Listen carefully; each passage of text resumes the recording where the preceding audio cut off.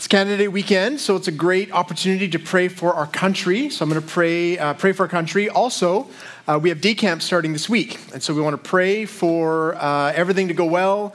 So thankful for our team. I think we have 100 plus kids coming, and so we're really hoping for some good work, spiritual work to be done in their lives as well. So let's pray together, and then we'll get to God's word.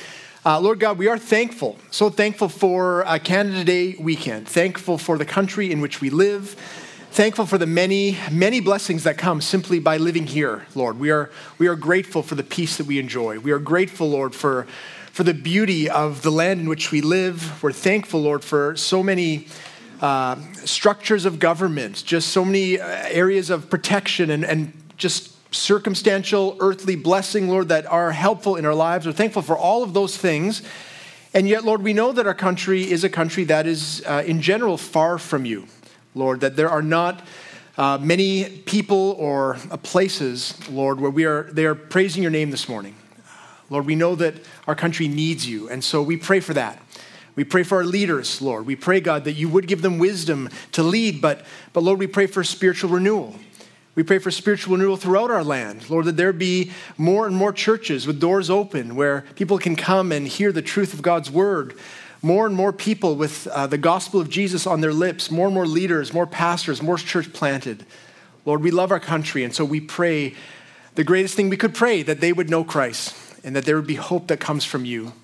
And Lord, in the same way, we pray for day camps. Lord, that really is our goal, that we would have a fun time. We're so thankful for Sarah and the team, thankful for all the volunteers giving their time and energy. Lord, we pray that it would be a super fun time, very enjoyable, safe. We pray for all those practical things.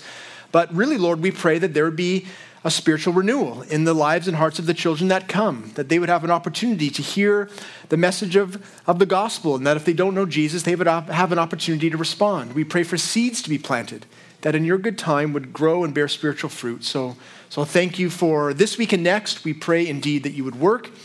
And I pray for this time that you would work in and through this word by your grace and by your power. In Jesus' name, amen. Well, this morning we are going to be in Luke 15. We have been working through the Gospel of Luke, and sort of bit by bit today we're in verses 1 to 10. If you have a Bible, I invite you to open it up. If not, it's okay. The verses will be on the screen. But if you look at your Bible, you can see that we are going to be dealing with two parables today. Parable of the lost coin, parable of the lost sheep. And so I'd like to begin with not a parable, but a story about something that was lost and then found, because that's what we're going to see this morning. Things that were lost, found, and the great joy at the finding of them. So here's the story. Before planting this church, my family and I, we were part of Westside Church, which is in Vancouver, but we were part of the group that planted in North Vancouver. There's a North Shore campus. On the North Shore, we rented a movie theater, so we didn't have our own building. And so that meant that for baptisms, we would go down to the beach. We'd just do it old school, go down to Ambleside Beach and be baptized in the water. So James Bonney was the pastor then, and one of the times where someone was baptized, he baptized a bunch of people. He was walking out of the water, and he said, my wedding ring is gone. And we all kind of looked up. He's like hip deep in water still. He's like, it's somewhere in here. So, what do you say? But, that's too bad that you're in the ocean. We're not going to find that ring probably, except that someone noticed a team of scuba divers just up the way, getting ready to go in the water. And so someone went to them. I didn't see them do this. And I looked around, and there were 10 scuba divers entering the water, and they would sweep back and forth where we were baptizing. And we all thought, there's no way they're going to find this little ring. But after 10 minutes of searching, one of the guys stood up, I found it, the ring. Oh, we were so excited. We were high-fiving. It was so amazing. And, what we should have done then is open to Luke 15 and read them these parables, because this was exactly the same thing. Maybe they would have come to faith. We didn't do that. But the point is that there is always joy when something that is lost is found, and that the Bible uses this to help us understand the fact that there is even greater joy at the realization that we are lost but then found by God. That's what we're going to see this morning. So we're going to begin with a bit of context, sort of a setup. We need to know the immediate context of these words we're going to read, and then a bit of historical context. And we get the first bit in the first two verses. So I'll just read, this is kind of the preamble, verses 1 and 2. Now the tax collectors and sinners were all drawing near to him, near to Jesus, and the Pharisees and the scribes grumbled, saying, "This man receives sinners and eats with them." So we'll stop there. If you've been with us, you know that there's been a lot of eating, a lot of banquets, dinner parties, with Jesus kind of being invited. Here it seems like he was the one doing the hosting, right? He's receiving these tax collectors, these sinners. And we have to understand what is meant by tax collector. Clearly the Pharisees they think these guys are the wrong crowd, and really they were. We shouldn't have in our mind like CRA employee. That's not the same thing, because it's not just what they did, it's how they did it. These guys, they collected taxes, but they did it in the most despicable ways possible. They cheated, they lied, they stole, they intimidated people with violence just to get as much money out of them as they could. One of the early church leaders, John Chrysostom, he said this. He said, the tax gatherer is the personification of licensed violence, of legal sin, of specious greed. So he's saying these guys are bad news. The best comparison, I think, today would be almost a drug dealer or like organized crime. People with no morals, no qualms about doing anything they could to get more money. So the interesting thing we see here is that there are two very different responses to these guys. The religious leaders and then Jesus. For the religious leaders, they wanted nothing to do with them. They kept as far away from them as they could. And if you look kind of in the history books, you'll see that the scribes and Pharisees, like the rabbis at the time, they would not engage with tax collectors at all. They weren't welcome in the synagogue. They didn't teach them or sit down with them or meet with them because they considered themselves to be morally upright people. And so they didn't want to associate. How could they associate with people who are so immoral, so corrupt? You can kind of understand their thinking, but this was actually a big mistake. In fact, a misunderstanding of God's love for these people and how they were supposed to react to them. In fact, this was not something new for the Jewish religious leaders. They'd had a history of not really responding to people as they should. Back in the Old Testament, we see this in the book of Ezekiel. Ezekiel 34, verses 1 and 4, we have some very strong words from God to the leaders at the time. He calls them shepherds. Here's Ezekiel 34, verse 1. The word of the Lord came to me, says Ezekiel. Son of man, prophesy against the shepherds, the leaders of Israel. Prophesy and say to them, even to the shepherds, thus says the Lord God, the weak you have not strengthened, the sick you have not healed, the injured you have not bound up, the strayed you have not brought back, the lost you have not sought, and with force and harshness you have ruled them. So he's basically saying, look, priests, shepherds, you're not doing what you're supposed to be doing. You're not caring for the spiritually sick, for the morally lost. You're being harsh with them. You're being cold with them. And if you keep reading through Ezekiel, there's a lot more words of judgment from God. And then finally, God just says, okay, look, I'm just going to do it myself. Ezekiel 34:11. For thus says the Lord God, behold, I myself will search for my sheep and will seek them out. As a shepherd seeks out his flock when he is among his sheep, then have been scattered, so I will seek out my sheep. I will rescue them from all places where they have been scattered on a day of clouds and thick darkness. So you can imagine God's people at the time hearing this, and they probably would have been pretty stoked. Like, this is saying God, the God who made the heavens and the earth, is going to be their shepherd. He's going to connect with them, going to reach them. They would have been very excited, but they also probably would have been thinking, I wonder what that would look like. Like, what would it look like for the God of the universe to actually shepherd us, to reach out to us? And here in our passage, we have the answer. This is what it looks like. It looks like dinner parties where Jesus is chatting up the worst people in town. It looks like the Son of God sharing a meal with sinners, and he's doing it out of love for those people, but also he's doing it to confront the religious leaders on what the heart of God for sinners actually looks like the right way to respond to those who are morally corrupt. And to make this very, very clear, Jesus tells a few parables. So we're going to look at two of them today and then one next week. Today, the parable of the lost sheep and the lost coin. I'm going to read them all the way through, and then we'll unpack them, okay? So here's verse 3. So Jesus told them this parable.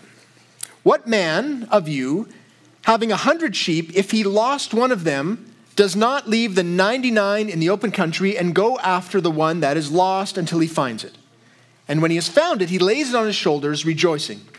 And when he comes home, he calls together his friends and neighbors, saying to them, rejoice with me, for I have found my sheep that was lost. Just so I tell you, there will be more joy in heaven over one sinner who repents than over 99 righteous persons who need no repentance. Or what woman, having 10 silver coins, if she loses one coin, does not light a lamp and sweep the house and seek diligently until she finds it? And when she has found it, she calls together her friends and her neighbors, saying, rejoice with me, for I have found the coin that was lost. Just so I tell you, there is joy before the angels of God over one sinner who repents. So 2 stories, lost and found. We're going to work through them 3 points. To guide our time, kids, you can write these down on your sheets. First point. We are all lost. That's point number 1. We are all lost. Clearly, that's at the beginning of both of these parables, the sense of lostness. Lost sheep, lost coins. But really, this is talking about human beings. Because that's what parables are. They're stories that have a deeper meaning. And so it's not just talking about sheep and coins. It's talking about us. We are lost.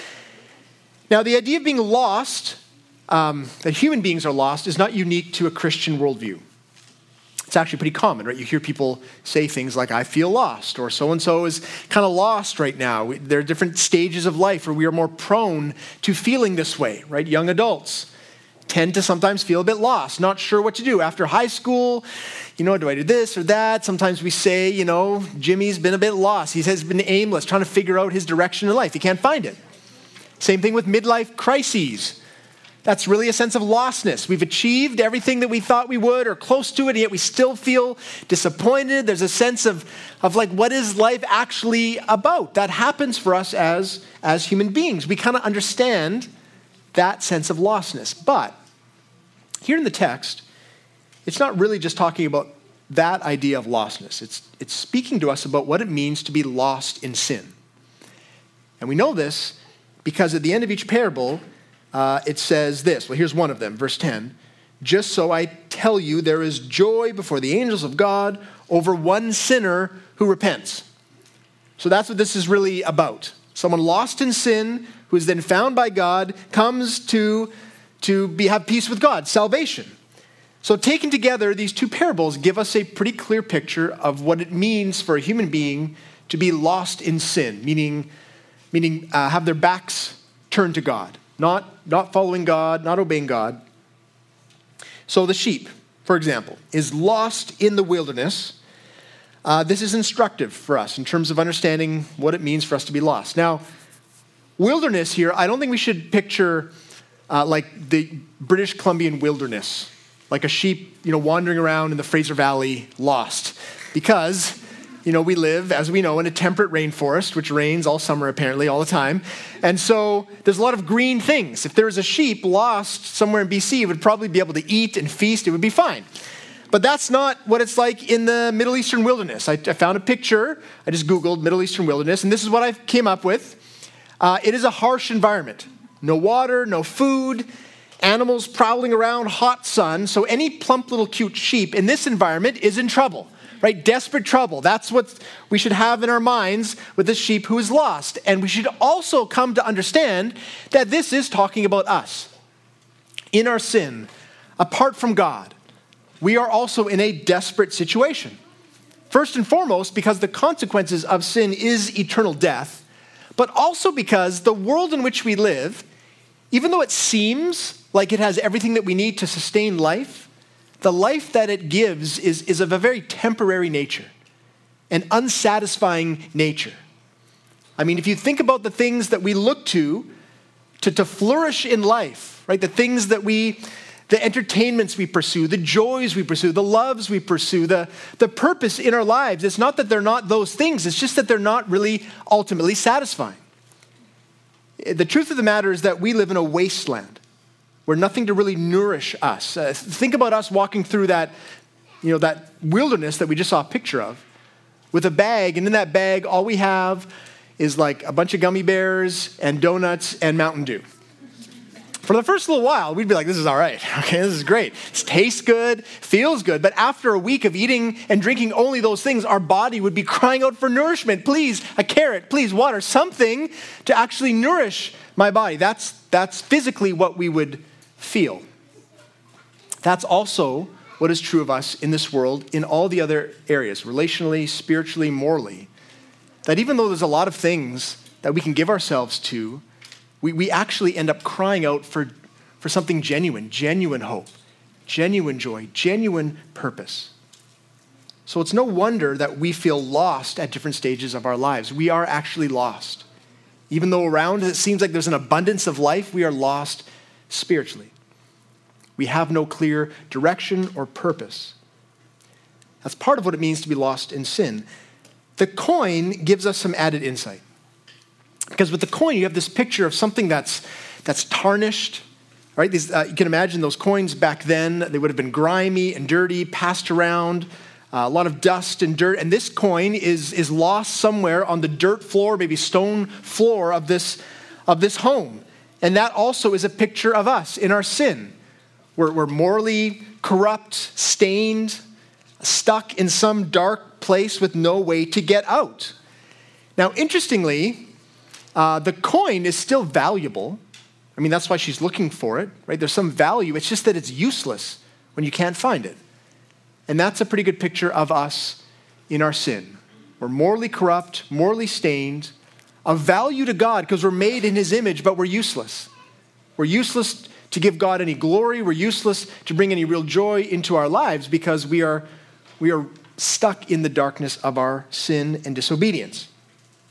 Now, some of us don't love these kinds of descriptions about human beings. If maybe you've been with the church before and that kind of irks you, perhaps. This idea that the church always talks about human beings as but originally sinful. That we are lost, broken, helpless, those kinds of things. You feel like that doesn't feel like me, which I get because it's true. It doesn't feel like that a lot of the time. But what we need to recognize is there's lots of times in our lives where our feelings and the reality of our situation don't match up. So for example, there's a lot of doctor's offices where someone is sitting across from the doctor and they feel okay. I mean, they went into the doctor, they had some pain, they had some discomfort. The doctor's done some tests.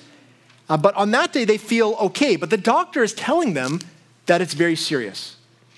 And everything in them wants to not hear that. They want to say, look, doc, I know I felt not great last week. I feel pretty good right now. I mean, I don't know what's on your sheet, but I feel fine. I feel pretty healthy right now. I don't really want to hear this terminal prognosis, this serious prognosis. And think about it from the doctor's point of view. What are they going to do? Are they going to say, oh, you feel okay? Well, then look, I mean, these blood results, these oncology results, let's just forget those. You go and live your life. You feel good, go and live your life. That's great. No doctor would say that because it's unprofessional, unloving, unkind. They would say, look, I know you feel fine, but we can do more tests, but they're going to say the same thing. We need to do treatment. We need to take this seriously because the reality of your situation is that you need help. So look, we can believe whatever we want. Okay, you can believe and live however you want to live. But if you want to know what God says about us as human beings, it's pretty clear. Hey, not just from these parables, but all over the Bible, all over our world, things are not right. We are not right. We are lost in our sin. 1 John 1:8 says it as clearly as any other part of the Bible. If we say we have no sin, we deceive ourselves and the truth is not in us. Whether we want to see it, whether we're comfortable seeing it or not, this is the reality. And Jesus makes it very clear. We are lost. We need help. And the next thing he makes clear is that he is the one to bring us that help. So number one, we're all lost. Number two, God searches for us. So the man noticing the missing sheep immediately goes looking. The woman noticing the missing coin instantly starts searching. It's the perfect picture of God's response to us in our sin. Now I get it. Listen, I know for a lot of you, these parables are so familiar that they feel a bit tired. They feel a bit worn, right? I mean, even for you kids, you probably have heard these 12 times already just being in Sunday school for how long you have. We know what happens. We know what happens to lost sheep. The shepherd goes and gets them. We know what happens to lost coins. Of course, they go and find them. This is something we know already. It's easy to pass this by. But it's helpful for us to think about what it would have been like for the people hearing this for the first time. Not just because they heard it for the first time, but because the whole idea being communicated here is revolutionary. Okay, not that shepherds go find sheep or people look for coins. That is obvious. But what it's pointing to, is the idea that God would come looking for us in our sin. See, up to this point, peace with God only came with a lot of effort. Keeping the law, making sacrifices, repenting of sin. That's things that people had to do. God was still gracious, like he was a gracious God, but it seemed really clear the only people who would find peace with God were those that went looking for God. You still see this to this day. I mean, most of the major world religions involve some kinds of rule keeping, right? Islam, Judaism to this day, here are the rules, follow all these things, work hard, and then you might find some favor with God. You might get some peace with God. You might have some hope of eternal whatever. But even the other kinds of spirituality or quasi-spirituality, you see people, they go on treks all the time, right? Treks to the Andes, they walk the Appalachian Way, they travel to see giant Buddhas or sacred temples. They aren't all looking for the Christian God. They're just looking for some sense of connection with the divine, some sense of peace. A lot of people don't even have to go anywhere. You hear people talk and say, look, I'm really trying to find myself. I'm trying to spend time with myself, whatever that may look like, walks, times of study, meditation, self-reflection, whatever it is. The common thread in all of these things is that they're human beings are looking for a sense of peace, and they feel like they're not going to find it unless they go and look for it. That is the answer, to search, to figure this out for themselves. So seen in that light, these parables are still revolutionary because they say the exact opposite. They say the fundamental answer to our lostness is not that we go searching for God or anything else, but that he is searching for us already. The shepherd scrambles over the hills into the ravines looking for the lost sheep. The woman lights a lamp, sweeps the floor, searches diligently until she finds the coin. This is God's response to us in the lostness of our sin. It sounds simple. It may be something we've heard many times before, but it is a profound theological truth about the nature of God and the nature of our salvation. So the nature of God, let's take that first. What does this tell us? Well, very clearly it tells us that God loves us. God's for us. You know that one being loves another being if they go to help them when they need help. For example, in our home, we have a cat, okay? I'm going to show you a picture because who doesn't like cat pictures? This is Georgia. This is what she does, right? Everyone loves her. But the truth of the matter is that in the Glezos' home, there are different levels of love for Georgia, depending on who you are, okay? And we know this because while Georgia is an indoor cat, she likes to escape, especially now when it's nice out. Probably 6 or 7 times a day, you will hear in our house, Georgia's out, Georgia got out.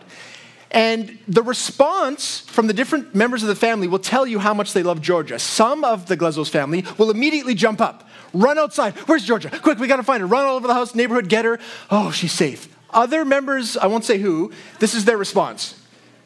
Oh yeah? And they do nothing. They are cold-hearted. And you can tell that they have no love for poor Georgia, okay? That is That's the nature of someone. If you actually do anything to help someone else, it communicates a sense of love. This is what we see, God's heart for us, even in the stubbornness, the disobedience, the disrespect of our sin. Jesus didn't stay in heaven. He came down. He pursues us. The Spirit of God pursues us at all times. It communicates the abundant love of God. And as a bit of a side note, just for parents, we don't have time to get into it all the way, but parents, we should know this is how a godly parent treats his children in their sin. That in our children, when they are disobedient, when they are acting this way, that our hearts for them should be still full of love.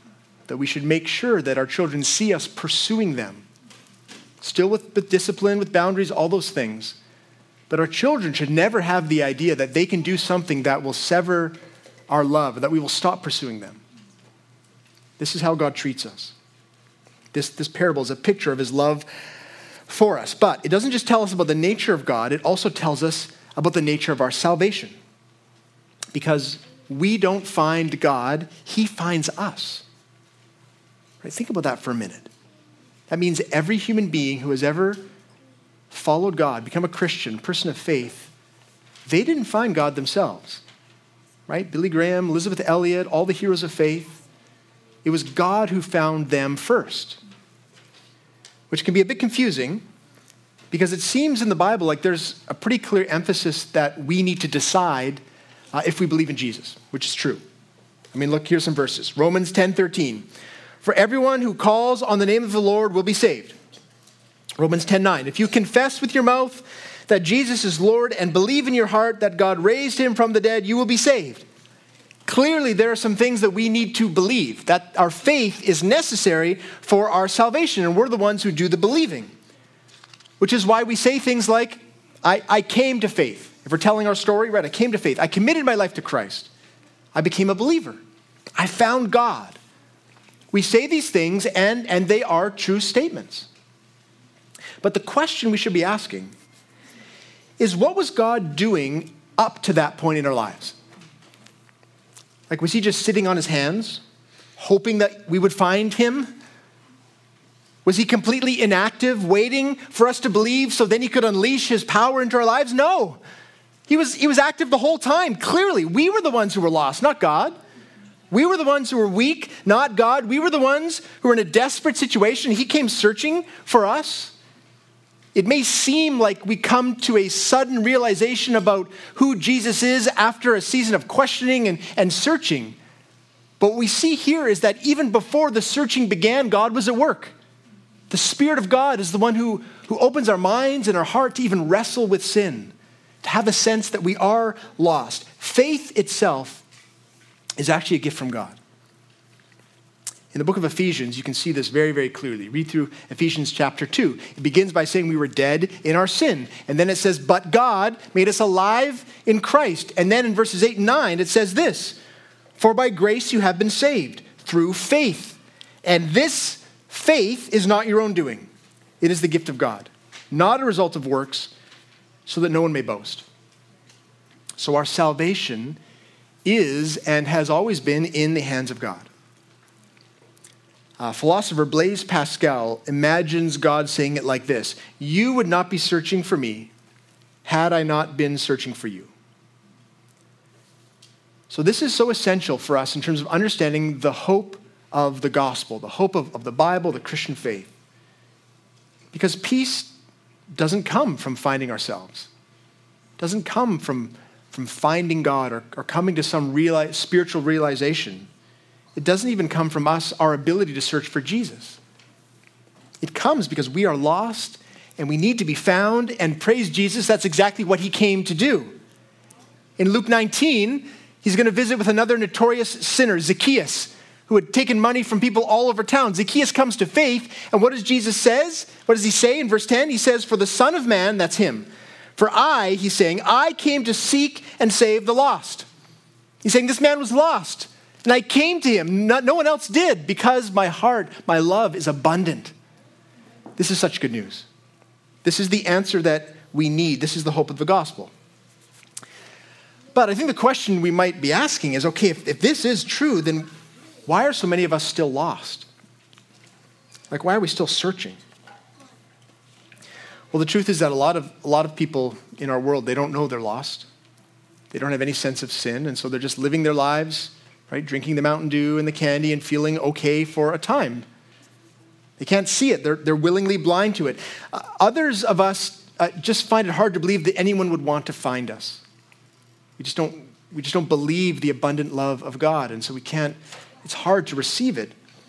But there are some of us who would rather find our own way. Have you seen this in a park? Right? There's a parent looking for a lost child, and you're like, oh no, the child's lost. And then you realize the child has been lost on purpose. They're like hiding behind the slide or in the bushes, and the parents find them and then pick them up, and they're kicking and screaming, I don't want to go home. It's not where I want to go. I want to stay lost in the forest forever. And they're, why are you so mean to me, mom or dad? Right? They're fighting and kicking. Now think about it from the parent's point of view. What do? You don't see many parents put their child back down and say, okay, Timmy, go play in the forest for as long as you want. Listen, just so you know, our house is about 30 minutes northwest. So when you want, come and find us. We'd love to have you, but we don't want to, sort of cramp your style, whatever you want. You don't say that because, you get arrested as a parent, but because there's no love in that. What does the parent do? Wrestles the child to the minivan, opens the door, puts them in the car seat, duct tapes them, shuts the door, and drives home because they love the child. They love them. They're not going to allow them to be lost. Look, God treats us the same way. In grace, in love, in patience, he endures our sin, our kicking and screaming until the day when finally our hearts are truly broken, where we truly see our lostness for what it is. And finally, by the power of the Spirit of God, we turn into the arms of our shepherd. And we hold on tight as he is already carrying us home. Look, I know some of you here have people in your lives that have been willingly lost for a long time. They've been running. Maybe you've been running. You should take heart to know that God knows his sheep. He knows who are lost, and he will keep pursuing them in grace and love until they are found. Jesus says this in John 10, verse 27. He says, my sheep hear my voice, and I know them, and they follow me. I give them eternal life. They will never perish, and no one will snatch them out of my hand. My Father who has given them to me is greater than all, and no one is able to snatch them out of the Father's hand. See, if you know someone who is running, you can take heart in knowing that Jesus will keep pursuing them, and that if they are one of his children, they will be saved. They will be found in the end. So we are lost. God searches for us. And the third thing we see here in these parables, in both of them, is that we are found with joy. So the final images of both stories are filled with joy, like joy on earth and heaven. And I think we have some sense of what this kind of joy looks like, celebration. There's lots of examples of this. One recently, which we didn't really experience here, but I think we heard about it, was Queen Elizabeth's Platinum Jubilee, 70 years on the throne. They went all out in the UK. So here's some pictures of the kind of parades they had. This is, top-level celebration. Look at all that bunting. Look at all those flags. People were excited. They had a 4-day weekend. So legislated by the government, Friday and Monday off. I didn't know this. We are a Commonwealth country, are we not? I don't remember getting a 4-day weekend. But the whole of the UK was excited. They had horse derbies. They had platinum parties at the palace. They had concerts.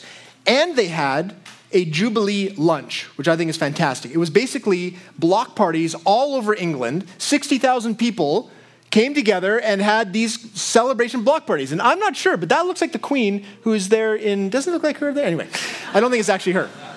But you can see the joy on his face. Look at how happy he is. This is real celebration. We know this kind of celebration all the time. When our team wins something, when someone in our family gets married or has a baby, we celebrate. And it's a good thing, but we must understand that all of these celebrations pale in comparison to what's being described here. The Queen's on the throne 7 years. Fantastic. God has been on the throne forever. And what's happening here in these parables, someone is being found. That means that there is glory for the God who has reigned forever because his salvation is being applied to the heart of one of his children. And that means that now they will live forever. This is glory and celebration and rejoicing beyond anything that we can imagine. But our hearts should be stirred. If you're part of the church, this should be the thing that gets us most excited. And we see this. I mean, we've experienced this. Last week, a woman named Shadi was baptized. That was a time of celebration.